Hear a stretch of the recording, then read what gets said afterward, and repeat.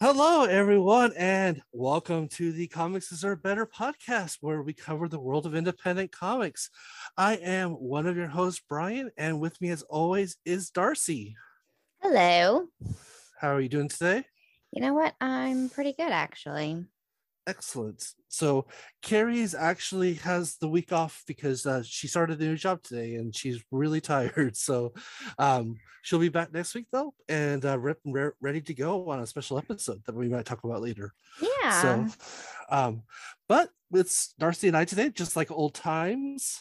You know, if you're a fan of season 3 and 4 of a little bit of a flashback podcast. Yep. So, well, so I guess we'll get going here. As always, we got DIY corner first, and actually we have just one this week, and that is something Darcy had brought in. That's Foul Brood number 1 and 2. Foul Brood number 1 and 2, a comic about bees plus crime. It has not quite launched yet, so you can, if you are at all interested in bees and crime, you can sign up to be notified on launch. It is by the project creator at this point is Christopher Sebela.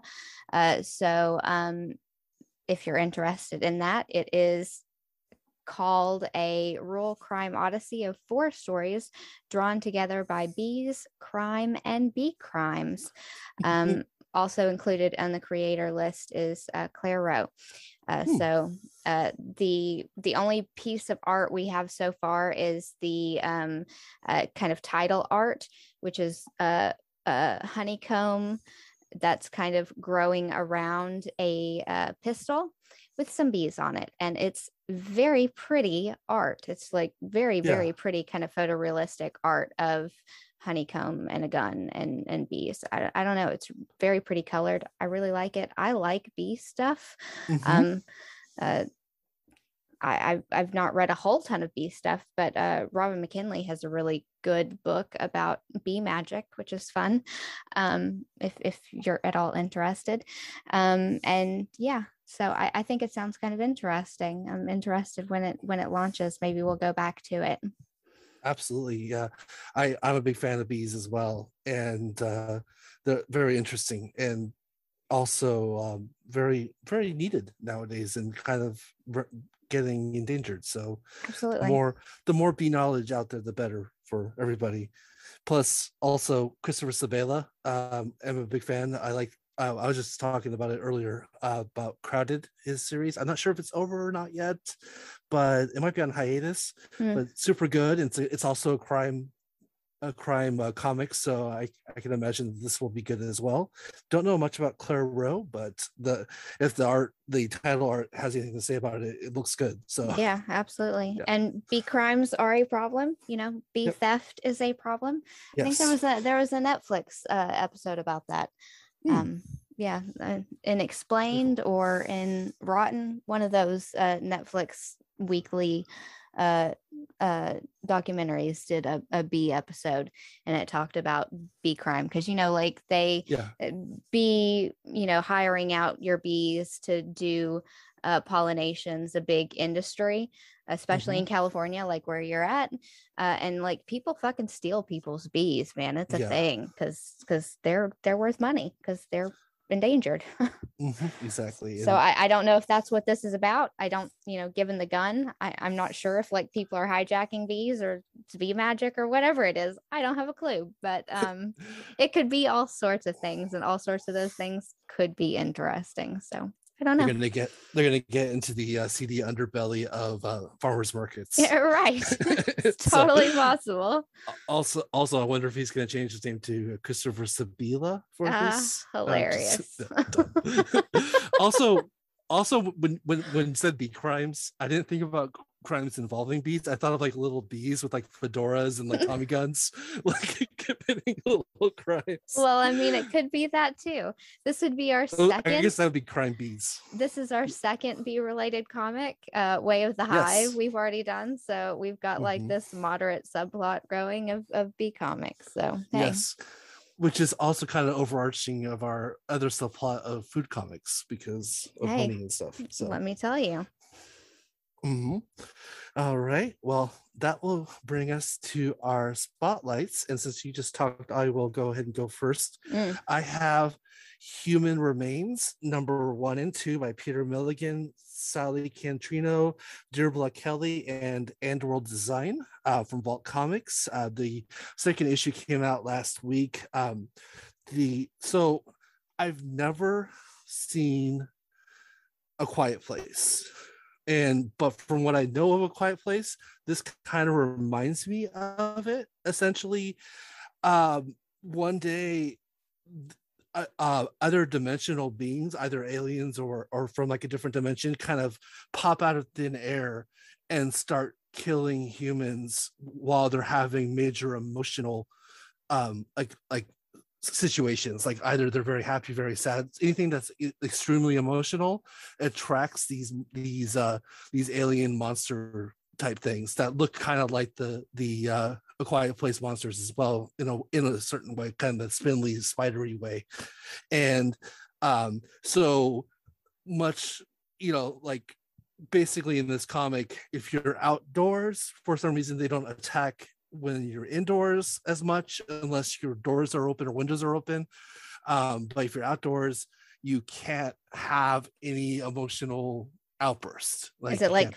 pheromone based? It might be. It's 2 issues in. It's kind of it kind of started. It started in the middle of the outbreak, but Mm. they've kind of they did a little prequel. It's focusing on basically there was the outdoor wedding that was happening during this, and the people getting married were obviously ground zero, because what's more emotional than a wedding? So of course they attract a bunch of these monsters, and a bunch of other family and friends get killed while they're getting married. So it's following this couple who just got married and kind of like going from their day to day. There's a few science characters in there, so I'm assuming we'll get to a point where they kind of try to figure out exactly what is attracting them via emotions. But it's interesting. It's kind of like like we there's other comics where like to have like the sci-fi dystopian world where you can't have emotions and you'll get arrested. But I've never really seen one where it's like you have emotions and you get murdered by space creatures. So that's pretty cool. Yeah, no, that sounds interesting. And you're right, that is kind of very Quiet Place, kind of like clamp down on one thing because they're hunting that one thing. Yeah, no, Exactly. I see that. And it's not, I'm not trying to do any shade or say anything Oh, no, no, like no. disparagingly against Yeah, like this comic, saying it's like this other thing. It just reminds me of it, but it's definitely right, its own thing. right. So it's pretty cool. So yeah, if you're a fan of monsters and you're a fan of not having emotions, then this one might be for you. Being Also, killed for your emotions. artwork is excellent. Sally Cantrino is killing it in this. It has a kind of realistic look to it, which Literally. adds to the horror to it. So, and her monsters are pretty cool. So I definitely I like it for the art as well. Definitely.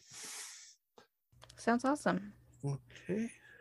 So yeah, definitely recommend. And all right, so Darcy, what do you have for us today? I'm bringing Destroyer by Victor Lavalle and Dietrich Smith, which was a 2017 Boom comic, but is available on Graphite, most of it. So some of it's behind the Graphite premium paywall, which I think is about $5 a month. So not too Ooh, bad. too expensive. Yeah, it's not awful, but you can read a good portion of it for free.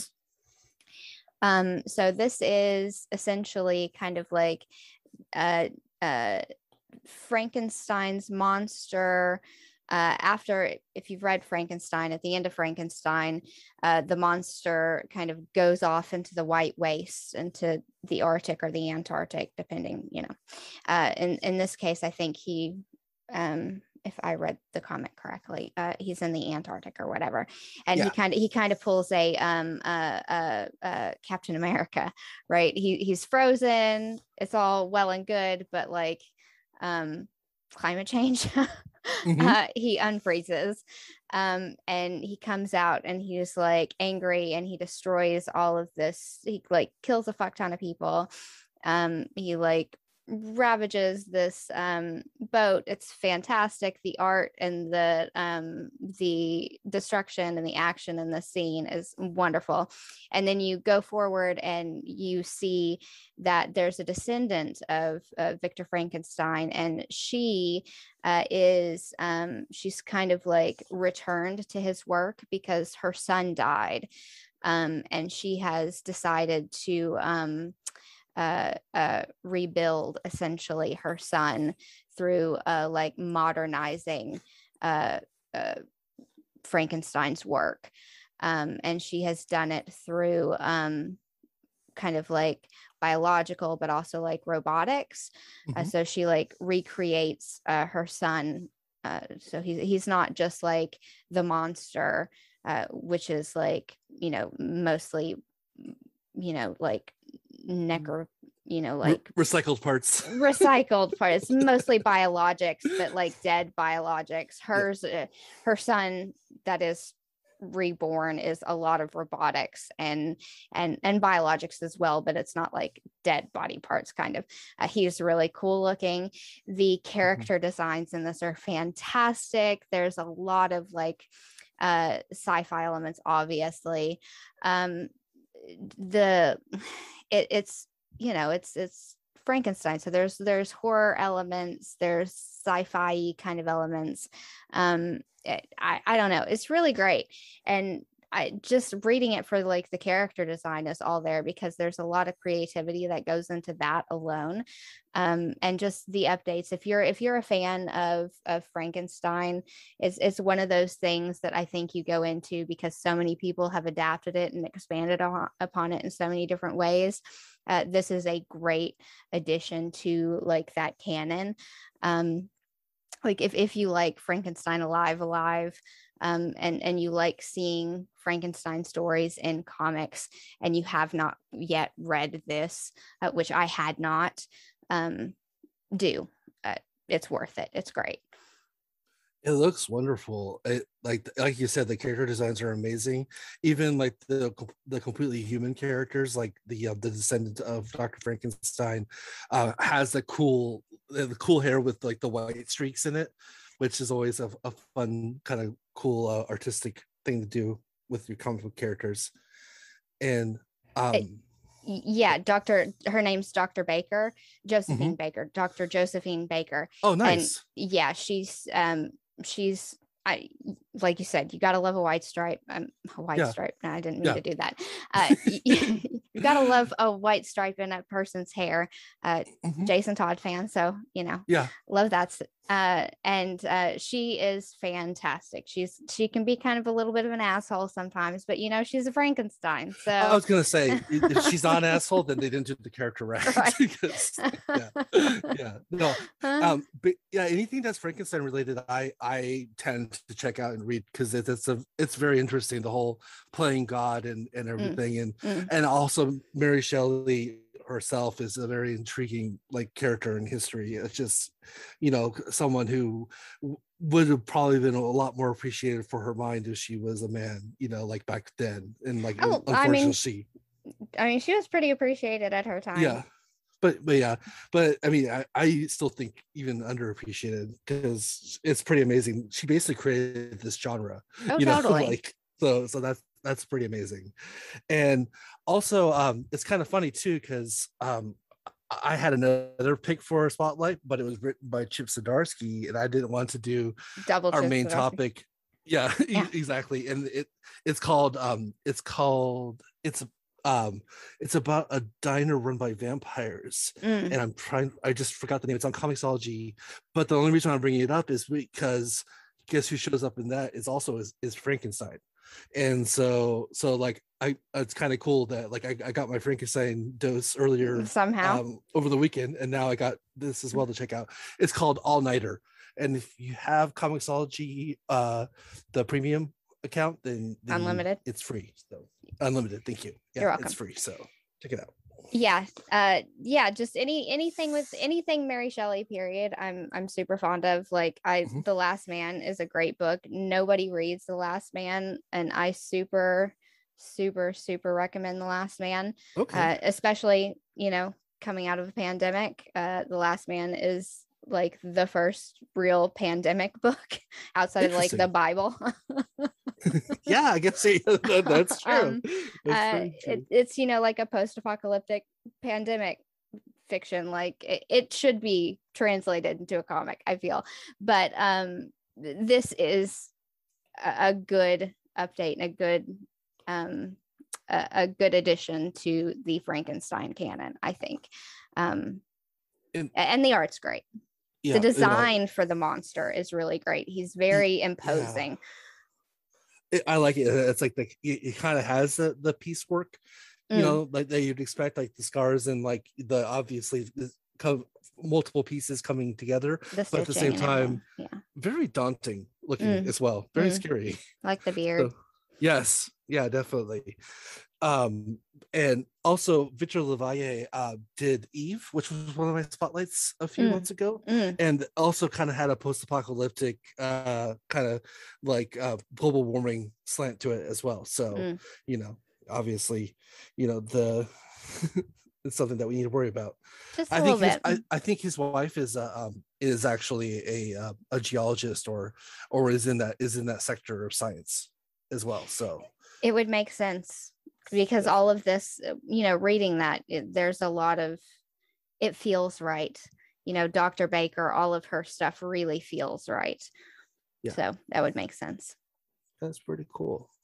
I definitely have to check that out. And also, I love Josephine Baker, the person, her namesake. So I'm always about that as well. One of the coolest people in history, definitely, and not celebrated enough. Once again, And not a descendant of Frankenstein, yeah, not a descendant of Frankenstein, but still, as this as Josephine far Baker as is we also know. pretty cool. Yeah, could be, maybe. All right. So I guess, yeah, I guess that brings us to moving along to our main course, as aforementioned by Chip Zdarsky. It was Darcy's Choice, and it was Jughead Volume 1 by Chip Zdarsky, Erica Henderson, Andre Semanowitz, and Jack Morelli. If I mispronounced anybody's names, especially Mr. Andre Semanowitz, I do apologize. I tried my best.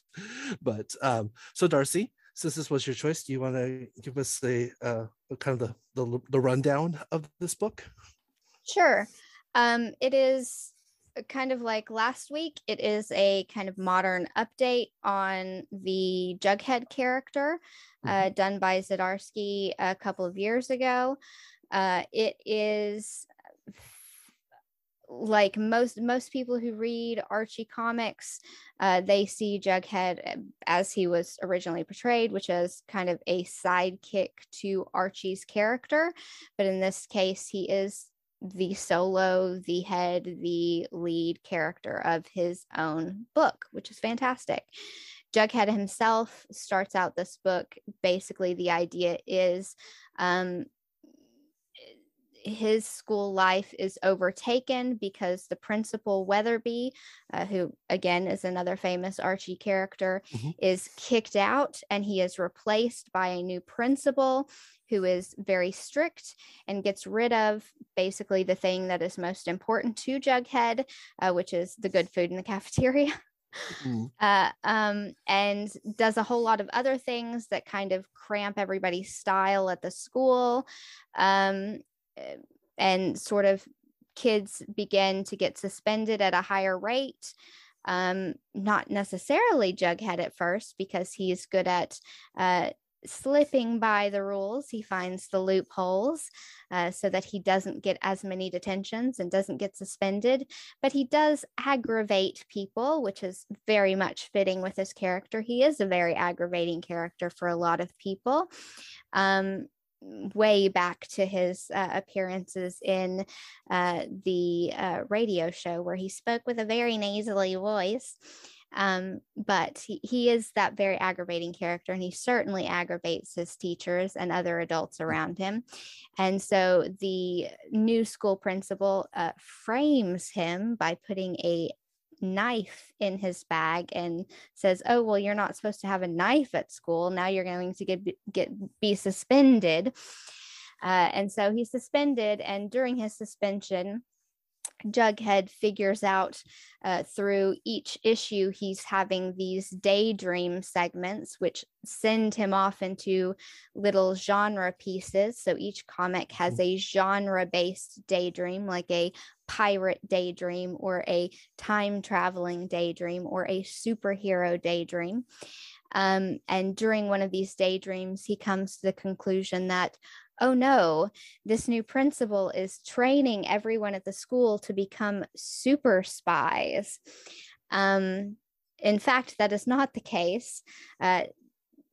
Jughead convinces through, with help of Dilton, another famous Archie character, the nerd character. With the help of Dilton, he's able to convince Archie and Betty and Kevin Keller, the famous gay character in the Archie universe, that it is true. And they go to a nearby town which has had this principal before, and they find out, no, it's not super spies. What's actually happening is that he's ramping everyone up and training everybody to join the military. And so there's going to be army recruiters at the next school dance, and everybody is going to be brainwashed so that as soon as an army recruiter sets up shop, they're going to be forced to join the military. And so they try to tell their parents that they're being brainwashed to join the military. And obviously their parents don't believe them, because that's absurd. And who would believe them? And they decide they're going to have to solve this for themselves at the school dance, and it doesn't really work. During this time, they managed to get the school principal managed to get the Pop's Diner shut down, which is the famous diner in the Archie universe, where everybody hangs out. It's a milkshake diner, very popular. And Jughead comes to the conclusion that they've been going to the wrong parents, and instead they go to Veronica Lodge's father, the billionaire in town, because she has been exempt from all of these rules, because her father is too powerful to try and control Veronica. So she hasn't had to change her dress code. She hasn't had to take all of these military-based classes. She hasn't had to try to rein in her behavior. So instead, Jughead goes to Mr. Lodge and says, hey, the school's doing something stupid. Come and fix it.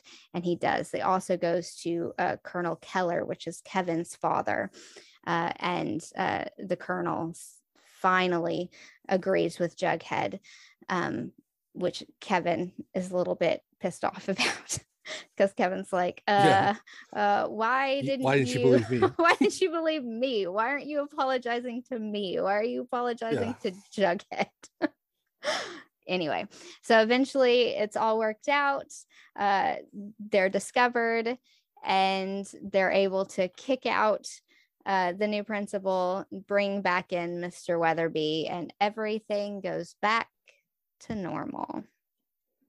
The end. It's very nice, very cool. And I think also it was because Veronica's dad was the person who supplied the drones to the military, yes. So he would have recognized the drones that they were using, which kind of makes sense, and actually kind of brings into the whole the story. I love.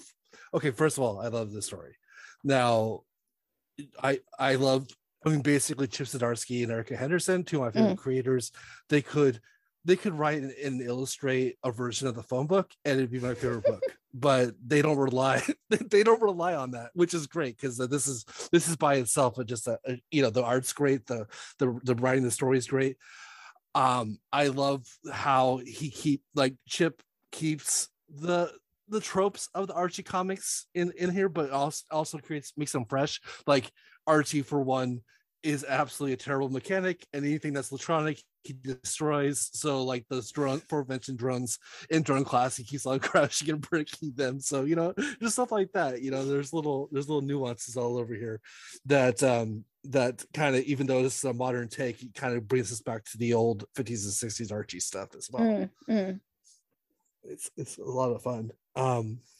And I also, Jughead's, he is the lovable pest, and he's and also the fact that they use his daydreaming in order to create other genres in the story. Like in each issue, like you were saying, you get a different genre, which I think all of those genres are different types of Archie comics throughout the years. I think there was like a Jughead's Time Force or something like that, and there was a pirate version of Archie comics, which which I think that's kind of cool. Like once again, paying tribute to the classics. So, right. Yeah, I've not seen all of them, but some of them did look like the pirate one, like you're saying, did look familiar. Yeah. The Time Force didn't look so familiar to me, but I do believe you, because there's been some of everything with Archie comics. Yeah, they've done everything, so I believe the superhero one as well. Superhero one, yes. I totally remember that one. The True Heart, Captain Trueheart is Archie. Yeah. So very cool. And also makes tributes to other comics, because towards the I think it's the second to last issue, the last panel is when Jughead thinks he's been defeated and he's sulking off, and it's exactly the same panel as Peter Parker getting a Pink Spider-Man, which is awesome. That was a good tribute. There were a couple of things like that where you could definitely see clips from other comics coming in, clips from other things coming in. There was a lot of like pop culture stuff that did date it slightly. Game of Thrones. The Game of Thrones reference, that was your very first drop in. The very first daydream was a Game of Thrones daydream, which I don't think was a Archie thing, so that might be the one that wasn't Archie before. And so that immediately kind of sets it in a time, and that was an interesting choice, because I would think that everyone doing that would kind of know a little bit better that that's going to date a thing. A TV show happening at a specific point in time, obviously that's going to date a thing. But then on the other hand, Archie is a thing that gets dated a lot. I mean, like, that's not necessarily something that's against Archie's like that's never really hurt an Archie comic that it's set in a particular time. And it didn't hurt this comic necessarily that it was like, I wasn't shocked by the reference. I didn't not understand the reference. So it didn't cause it any trouble. I was just like, yep, Game of Thrones. It doesn't take you out of the story. No, not any more than it was supposed to as a daydream. Exactly. And including, and then you even get even a more dated reference with James Bond, kind of like 60s spy stuff towards the middle of the book as well. But once again, I think that was the Man from U.N.C.L.E. more than the Man from Riverdale, which I think they even make reference that Archie was the original Man from Riverdale. So I think that probably was originally an Archie comic back in the day, making money off the spy tropes. Also, I love Hot Dog, and I love seeing Hot Dog in comics, and so that was always great to see Jughead's dog in this. And also the it kind of dates it, because like when this comic came out, open world video games were kind of hitting their stride with like Skyrim and everything, and he's in the beginning of the comic, he's playing a Skyrim type open world game where every decision he makes, that instead of like going with the story, he's just slashing and killing everything just to get through it. So I thought that was pretty awesome. I think everyone wants to have that one save file where they just destroy everything, and I think that's what Jughead was doing, so it's pretty cool. That's still kind of how I play video games, though. It's like, thank you for saving us. Why did you stab me? Yeah. So sometimes, especially late at night, you're just like, I really don't want to read all this stuff. Sometimes I'll be like pressing A or whatever button to skip through things, and then I'll accidentally keep on pressing it and then do something stupid, like run off a cliff or kill someone that I didn't want to kill. Right. So that's pretty cool. I'm a big fan of Veronica.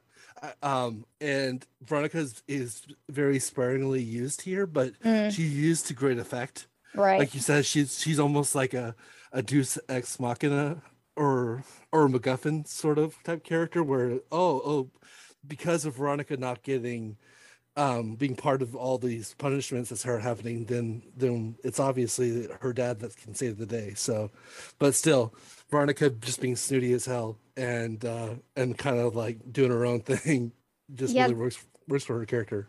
This reminded me, I know I bring this up a lot because I've talked about it way too much on this podcast for something it has nothing to do with.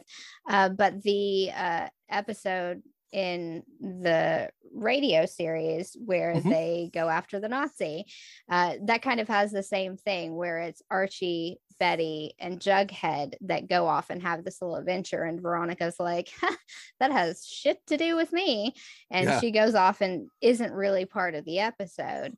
And that happens sometimes where it's like Veronica's like, I'm too good for you guys right now. And that's kind of what this series was, because sometimes, especially when it comes to Jughead, like Jughead and Veronica don't always mesh together. They're kind of frenemies. Exactly. Like Archie's all about Veronica, but Jughead's not all about Veronica. And when it's a Jughead focused book, it does make sense that Veronica isn't the main focus. When it's Veronica and Betty or Betty and Veronica book, yes, it's going to be Veronica and Betty.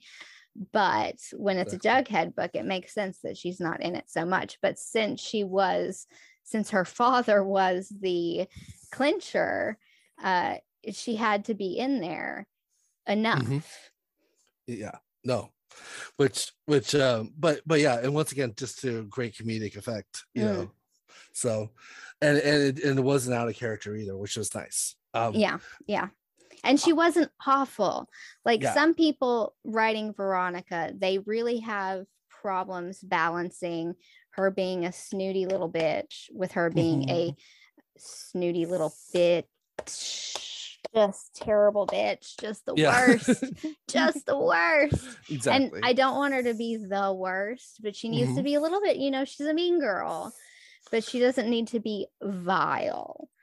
Exactly. And that's what here she towed that line correctly. She was the wealthy, spoiled little brat, exactly as she should have been, but you understood that mean girl charm or whatever. Exactly. She still has redemption, redeemable qualities to her, so not many, but she has them. Exactly. Okay, so now for a character that is not redeemable and should not be redeemable, also used to great effectiveness is Reggie. And so Reggie's only involved when they absolutely need to have Reggie involved, which is great, like when they need his car. And when they go, one of the great gags in this is when they go to Sunnyside, besides the sign saying like the egg style, for the name of the town, is that basically they meet their opposite gender doppelgangers. So there's a female Jughead, a female Archie, a male Betty. And so Reggie goes off and does his own thing at this mall and then ends up making out with his doppelganger, which Regina, which makes absolute sense for the character because there's one person that Reggie loves more than anyone else. And that's himself. It's a Loki situation. Totally is. It's absolutely a Loki situation. I mean, it was one of the funniest panels in the book, almost pretty much hands down. The two of them being pulled apart, And they The two, both say, yeah, both reaching out hands to one another, having met the love of each of their lives. and they both exclaim that everyone's a loser at the exact same time. And they're Yeah. like, that's what I was thinking. Yeah.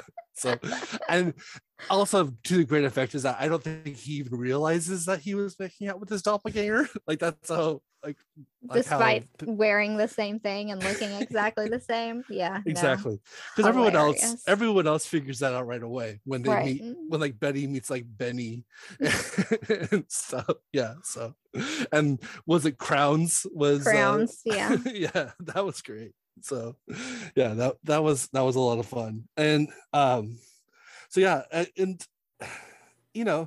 also one other thing I like about it is that Zdarsky, I mean, obviously I'm a 40-year-old saying this, but I feel like he really kind of caught what teenagers sound like these days, as well. So, or at least made it ageless. I'm not so sure about that. That would be yeah. one thing I'm not so sure about, because he had a couple of things in there that already to me kind of felt dated. And I'm not entirely sure the language was really spot on, not as good as Kelly did. Like if I were to compare it to like Sabrina the Teenage Witch last week, I would say Kelly did a better job with that, because Kelly didn't use quite as many like period specific slang, whereas Zdarsky did slip some in, and it made it a little bit more noticeable that it was in that specific time period. And I can't remember which one it is, but like he memed a couple of times, and it's kind of like Black Panther the movie, when Shuri does that, that meme about the shoes or whatever. What are those? What are those memes? And it's like, it was funny like that second, but it's immediately dating that, and it's like not so funny anymore. It's a Shrek moment. Which is coming around to being funny again to like younger Gen Z kids. Like if you're 15, Shrek is hilarious again. Again, for the first time, maybe, if you never found Shrek funny. The kids think Shrek's hilarious, but not Shrek, like stretched out weird Shrek. The irony of Shrek, essentially. The irony of Shrek, love it ironically. Yeah, young Gen Z kids are like weird poets about Shrek. But anyway, I've gotten totally off track. Sorry about that. No, that was me talking about Shrek.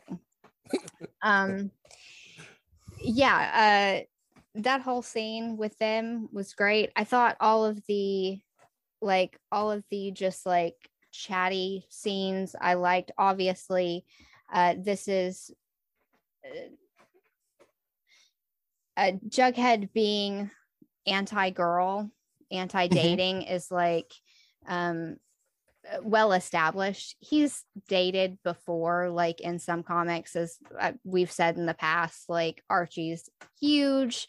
It's got no real established like solid canon, because they'll just do whatever the fuck they want. Like they fought off the friggin' Predator. Okay, read that, it's on Graphite. It's fantastic. Betty and Veronica kick its ass. Spoiler. I think, it's been a long time since I read that, but I'm pretty sure like Betty and Veronica are the ones at the end of that. Anyway, would not be surprised. I'm pretty sure. It's a fantastic comic. They're the ones I want to have my back. Out of all of them, they're the ones I want to have my back. If there's some fighting to go along, is Betty and Veronica, because they do so well fighting each other. So exactly. But at the same time, they've got that partnership, definitely. But yeah, so like there's still a long-term established, Jughead prefers food to dating. Yes. And that is what Zdarsky kind of pulls on here. And so this is where Jughead as an asexual comes from. If you've ever heard that before, it only really appears verbally in one panel, and that's when Jughead's talking to Kevin, who is most famous for being the gay character in Archie. But Kevin's great. Kevin's got a solo comic. Read Kevin Keller. And they're having this conversation because Kevin's talking about all the other people who've been kicked out and suspended from school right after Jughead gets back. And Kevin's like, it's awful. You know, one of the other gay kids in school has been kicked out. There's only 5 here. My dating life's gone down the toilet. Like, we can't keep doing this. Exactly. So that's funny. And Jughead's like, more like terrible than me getting kicked out. And Kevin's like, listen, you're asexual. You don't understand this. Yeah. Which I thought that was a very organic conversation. It was to announce that Jughead is asexual, as well as it was one of those things where, like, what I did hear like later, you know, a couple years ago after this comic came out, oh yeah, Jughead's asexual. I was like, oh yeah, no duh. Like, yeah, he totally, and it makes sense for the character that he is. So yeah, he was always one of these characters that I very much connected with, like, emotionally. You know, food, not dating. That was always like my thing. Why would you? Why not eat? But just the way this conversation was framed, where the next thing Jughead says is, this is why I get what's going on and the rest of you don't. You're all like hooked up over hormones. Archie can barely tie his shoes because all he cares about is Betty and Veronica. But I see what's going on in the school because I'm not so messed up over my friggin' hormones.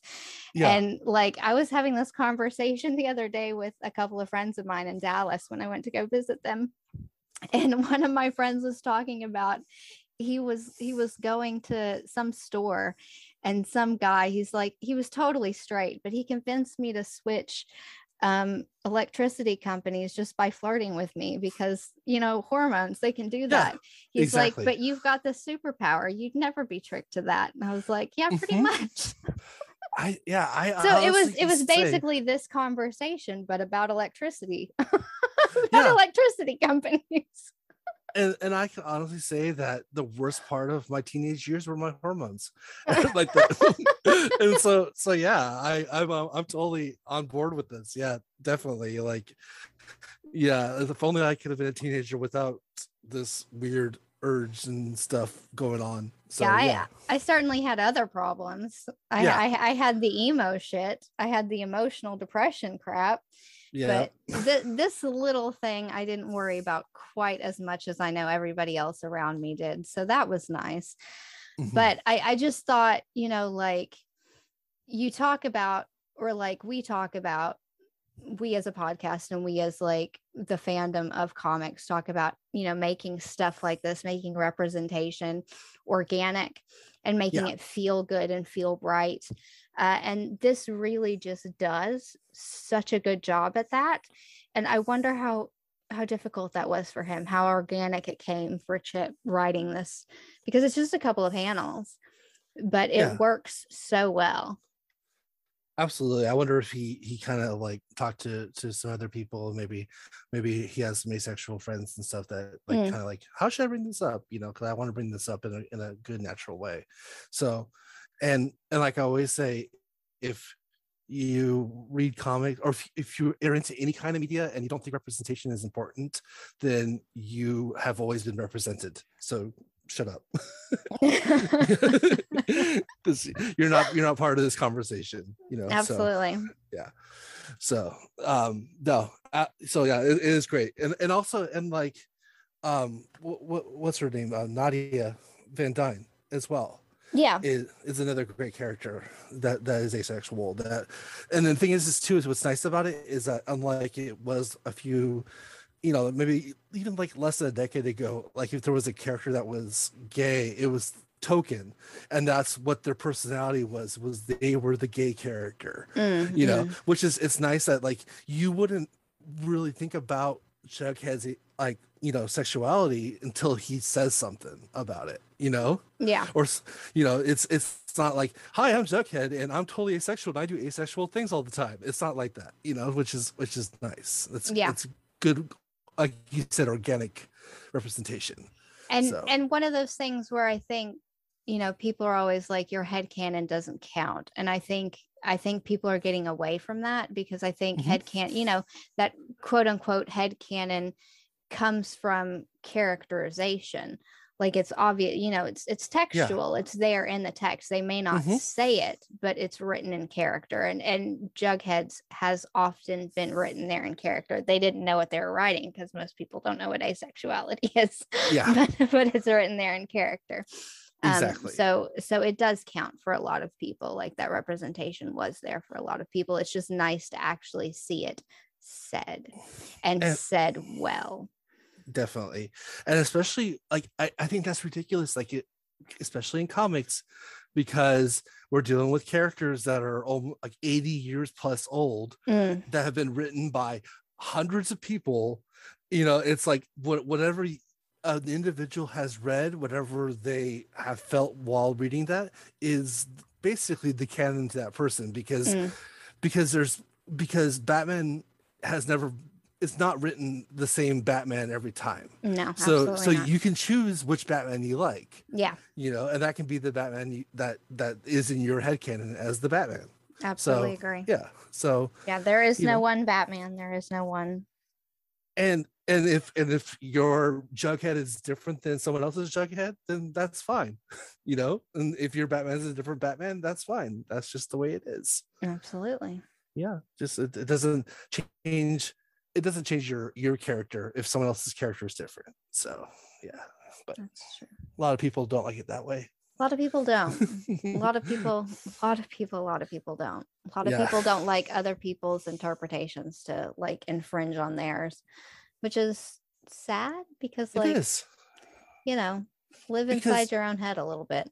yeah, and you don't allow. Yeah, it's exactly. You're closing yourself off to a whole different world and a whole different universe. And I'm sorry, I don't want to read the same story every time. I want to read everyone else's stories because I've lived my story. Like I know my story. I want Right. to see everyone else's story. Right. So that's why like Kamala Khan is like my favorite Marvel character because she's different than me. Though at the same time she's the same as me. Like because she's a big nerd that likes to write fanfic. Like So fanfic. Yeah, yeah, there so there's relatable elements, but relatable elements from a different point of view. exactly. So we're all the same and we're all different at the same time. Exactly. What else Yeah. haven't we talked about? Let me think. We got the Spider-Man panel, which is nice. The Betty. Yes. Betty. We haven't talked about Betty. She was in the whole thing, but she didn't really do a whole lot. No, she was I like feel the like kind like of being the social justice warrior, she and that was about she was it. very much the end panel where Jughead goes, you know what? I still don't believe this is going to do anything, but I'm going to sign it anyway. It has Chip's name, Erica's name, Chip's mom's name, and a 10-year-old fan's name. Oh, yeah, that's really cute. I was wondering who the other two names were. That's really cool. There's a thing. The back matter has like clips of Chip's script and then Erica's layouts. Mm-hmm. And that was one of the pages that there was a script for, and Chip was like, I want this page, and I want you to put my mom's name, this 10-year-old fan's name, and then whoever else you want to add. You could even add us, we could live for infamy if you have room. Absolutely. And she put the two of them as well. That's awesome. No, it was really cool. He said, when he said Uma, he said, my mommy. And I was like, oh, that's sweet. That is sweet. Yeah, I have a bad habit of not reading back material sometimes, especially since this comic actually behind the curtain of the podcast, I usually read like Thursday or Friday before we record, but due to like Carrie starting the job and other stuff going on, and personally, I didn't read this till 11 o'clock last night, and I finished after midnight. So yeah, I wasn't up for reading the after material, including the extra bonus Archie issue. I didn't read that either. It's not a great issue, even though it is Veronica Fish, but still. It's not my favorite Archie issue, but yeah, the back matter isn't. I liked it. It's just not. It's not like a ton of extra stuff. It's just the script. It's just like those pages over again. But I thought that one page was it was kind of a cute page. that's adorable because I always forget that Zdarsky is obviously not his last name, his real name. But and also, do you know why he uses a nom de plume? I do not. Because he's Canadian, and he ran for mayor when in like the 90s of Toronto. And so Really? he had a political career before he became a comic book writer and artist. I did not know So that. so I think that's why he uses the moniker of Chip Zdarsky. Besides, also there, who else is a Zdarsky? You know, like that's like Madonna. It's easier now. to find. Yeah. Yeah, exactly. You know, we know who we're talking about if you say Zdarsky. So that's a good ridiculous. idea. That's ridiculous. Yeah, he was totally a mayoral candidate of Toronto. That's not a small town mayor. Yeah, not at all. And I guess he had a grassroots campaign and everything, and he didn't do well, but he did as well as you would expect a grassroots campaign in Toronto would do, essentially. So that's pretty cool. It is pretty cool. More than I've ever done. So well, yeah, it's awesome. Huh. So yeah, interesting. I think also the good usage of not relying on like cell phones and stuff, like sometimes that like modern comics about kids do this, they use it just, you know, with enough effect where, you know, where the aforementioned hot dog, you know, poops on the school property, and Jughead can't pick it up because he's not allowed on school property at the time. So then Archie responds, you know, text them, it's like, guess who had to pick up the dog poop? You know, like, you know, just little nuances like that, and not over relying on technology, which was nice. Yeah, there's enough tech there where, you know, like the drones and the trying to steal information from the principal's computer, stuff like that. There's enough tech where you can't go, well, they could have done that from technology. But there's not like too little tech where you're like, this doesn't make any sense. When is this set, kind of thing? Exactly. They do a good job setting a time period, but not over relying on it. And speaking of getting into the computer, that was so clever, where so Jughead was trying to get into the principal's computer to convince his friends that about this whole secret spy school, and he gets caught by the principal. But the fact that he gets caught convinces his friends that the principal is more than he seems, because a normal principal would not know how to catch someone technologically. So absolutely not. That was a pretty clever like way to establish, you know, his friends believing him. Yeah, a lot better than just him seeing stuff on their computer. You know, it was a good gag. It was a good gag.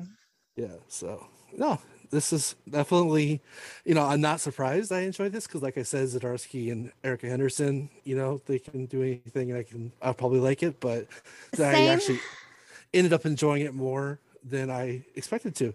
And you know what's funny too is that there's a lot of humor in this that's akin to the Squirrel Girl humor, which I had attributed to the writer of Squirrel Girl, Ryan North.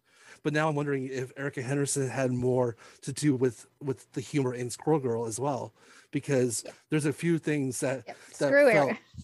Screw Ryan North. What's Ryan North got to do with shit? It's all Erica.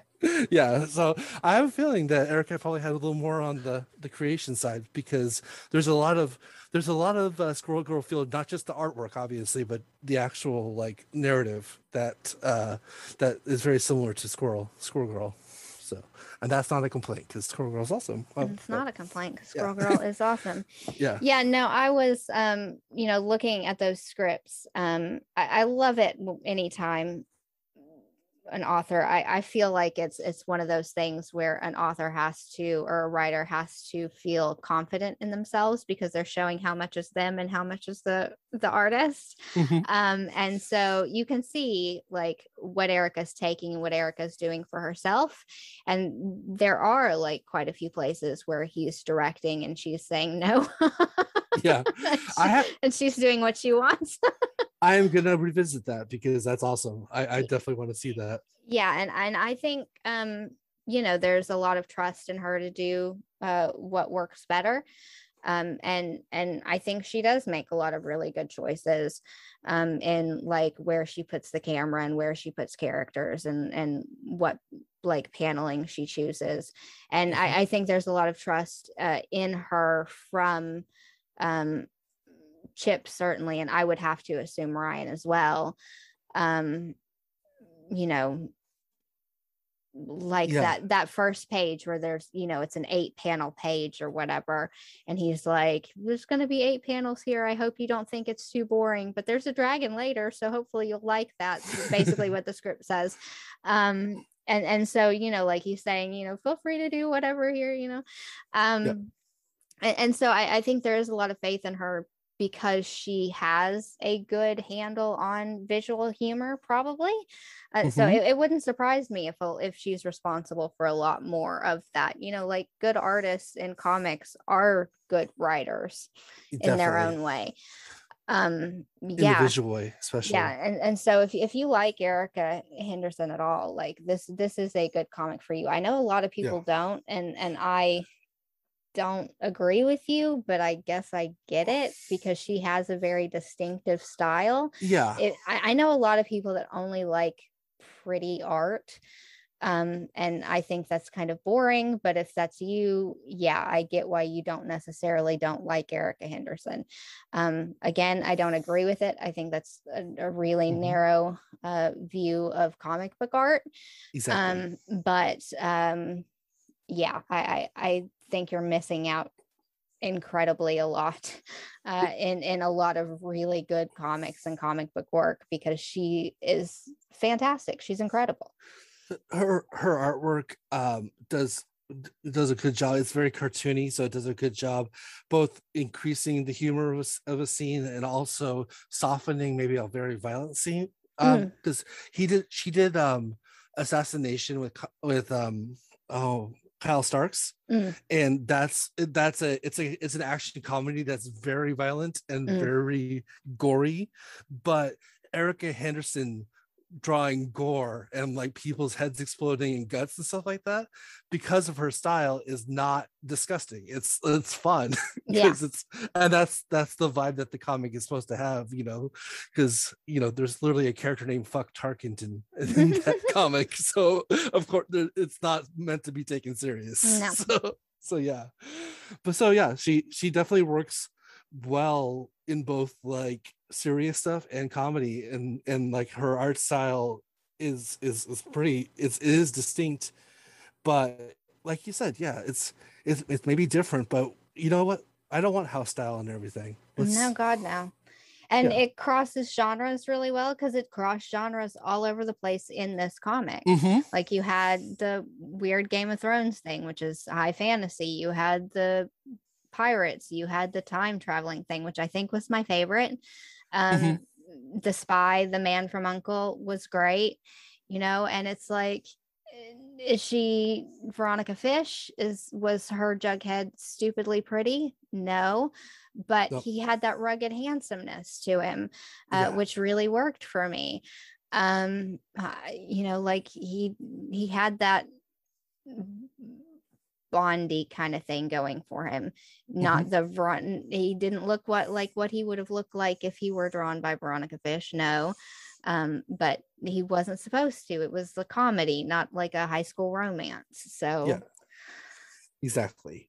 I looked at Goodreads today just to see what other people thought about it, and a lot of it was this art, and I'm like, oh, people, well, I should never. Just like Map of the Sun. I don't understand these people. The aforementioned Map of the Sun with the coloring, with people who don't like the coloring. Exactly. It's the same way. They like their toast buttered on one side, and that's it. You know what I mean? Like that's they like it. They like one flavor, and unfortunately, there's a lot more. You're missing out a lot. On a lot.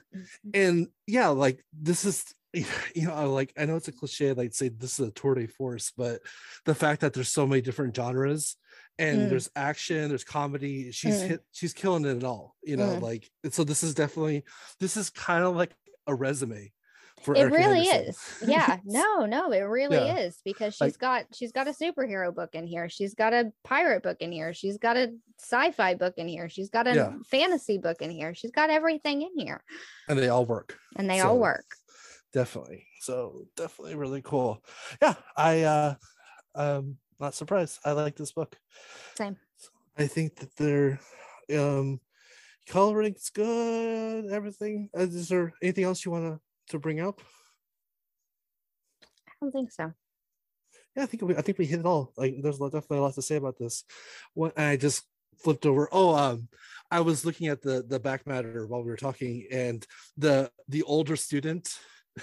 Oh yes, it was based on Mark Waid, which is great. That's like a the kind of forever an insider student. gag. Yeah, The forever student who's only there for exposition, and Mark Waid had recently taken over Archie, so he was like the source of exposition for Archie at the time. So that was a pretty clever inclusion. So I like that as well.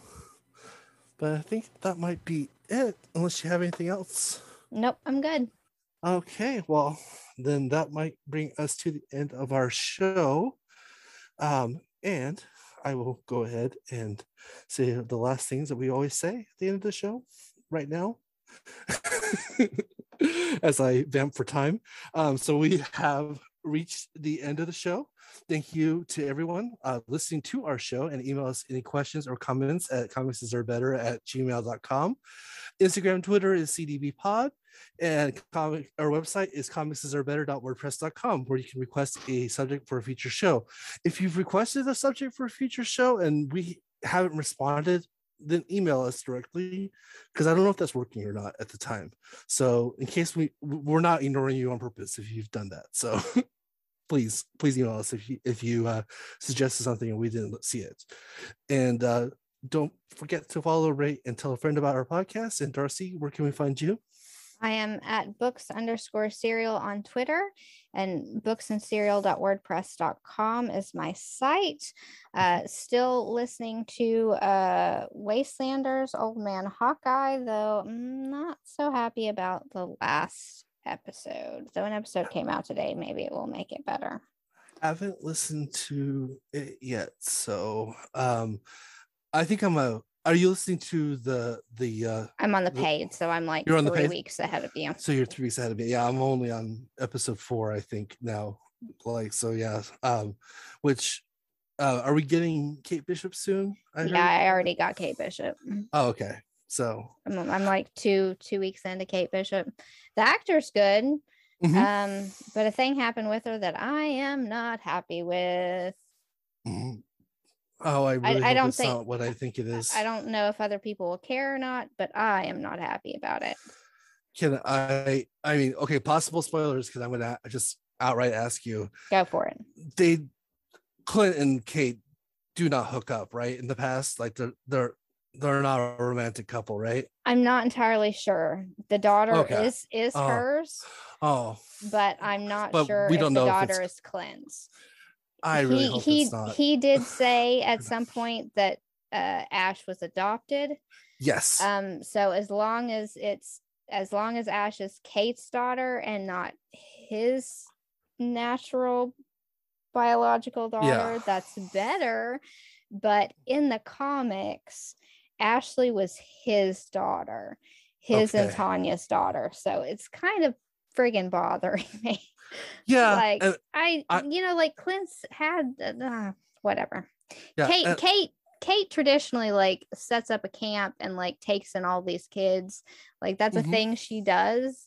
Like she's done in like 2 of these old man comics. Yeah. Like she's protects people, takes care of people, but like here she's like, yeah, I'm gonna like abandon this kid that's actually mine and make Clint take care of it, as opposed to like Clint's gonna have a baby with this woman and then divorce her and then like leave her behind, but still occasionally go visit her because he's an absentee father, not like, but it's still his daughter. Whatever, I've got opinions. Yeah, that's a really interesting way to go with this. It's a really significant weird change, and like why not just make it a completely different girl? Yeah, and that's not like you just said, it's not Kate Bishop. She's not that type of character, right, to abandon her so, daughter, because that's what happened to her. Yeah, exactly. So, yeah. So, I mean, but okay, the episode updated today. I haven't listened to it. Like, Kate's met her. She's like, oh, I'm your mom, like, come with me, I'm your mom, you've got to listen to me. And Ash is like, fuck you, you abandoned me. Where were you? The way you would. But coincidentally, I am actually wearing my Kate Bishop t-shirt today. So Kate Bishop t-shirts are awesome. I am a fan. So no, who wouldn't be? Kate Bishop's awesome. Yeah, she totally is. Did I mention that last week? Yeah, we talked about this last week. Yeah, okay. We've been talking about this for weeks, because every week I'm like, old man Hawkeye, and then I'm a bit of how can you not like Kate Bishop? Yeah, I don't know. You'd have to be pretty stupid. Oh, definitely. Clint likes her a whole lot. Clint thinks she's awesome. Exactly, and that's actually like what that was in the like the Fraction Aja Raha series. That was a moment where I was so cringe, where I was like, please don't go that way. And Kate just totally kiboshes it, and she's like, nope, we're just friends, like we're basically more of a father-daughter relationship, but that's it, like we're not romantic. Yeah, brother. And I was like, thank brother God. Sister, maybe brother sister, yeah, something like that. He's not responsible enough to be her father, but no, yeah, so I think a sibling, definitely like a much older sibling relationship, right. Definitely I can see that, but no canoodling. That's not right. Yeah, yes. he will sleep with every single other person in the Marvel universe, but he should never ever sleep with Kate Bishop. Everybody else is free game. Anyone who's canonically under 25. Okay, no children, obviously. Yeah. Every other consenting adult, human, alien, whatever, perfectly fair game. Obviously, my perfect pair is Bucky Barnes. I'm all for it. That's my ship. But is it Clintucky? Is that what it's called? Clintucky or Winterhawk? Yes. Oh, nice. Nice. Kentucky Fried Chicken, everybody loves it. But never ever Kate Bishop. There needs to be like one wholesome relationship in that man's life. That's like in like Batman Beyond, where they have the relationship between Barbara Gordon and Bruce Wayne, and that once again, that's like a familiar relationship, and that should not happen. That's no. And I get the argument that like in certain places, like she is older, like she started out and she was an adult as opposed to a child. Like she's been brought down in age depending on what canon, because like crises and blah blah blah blah blah. DC is ridiculous, but I don't care. She's Gordon's daughter. You don't fuck her. It's weird. Exactly. And just stick to Catwoman or Talia. Just you've already got like 12 other girlfriends. Exactly. And not all of them are dead. So unlike Daredevil. Like Daredevil. So yeah, that's like if Daredevil starts liking you, then you probably should write your will. Let me tell you. Yeah. All right. Okay. Well, that was actually very nice. I always like talking Marvel with you, even though we're an independent comic book podcast. But it's fun. All right. Okay. Well, I'm Brian2814 on Twitter, Brian_CB on Instagram. So for Darcy and Carrie, even though she is not here today, I am Brian, and this has been the Comics Deserve Better podcast. And remember, comics deserve better, and everyone deserves comics. Bye. Goodbye.